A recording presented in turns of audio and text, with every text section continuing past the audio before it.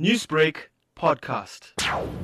It's a special day in the calendar of Chatsworth because it's the day that Nelson Mandela came and opened the Youth Centre in 2003. So coincidentally, the day falls on a Sunday, and it's an ideal day to have a fun walk. So we're celebrating is coming to Chatsworth, and we're celebrating 100 years of Mandela. How important would you say it is for South Africans, especially the youth, to educate themselves and learn from Nelson Mandela's teachings? Absolutely. I think this event is for everybody, for young and old, and by having a symbolic event to celebrate his 100 years and to celebrate him coming to the Youth Centre, people start questioning things about Madiba, and it becomes a method of educating people about what he has done for the country. And how can people get involved in this walk? The walk itself is at 9 a.m. It's a 5-kilometer walk through the streets of Chatsworth.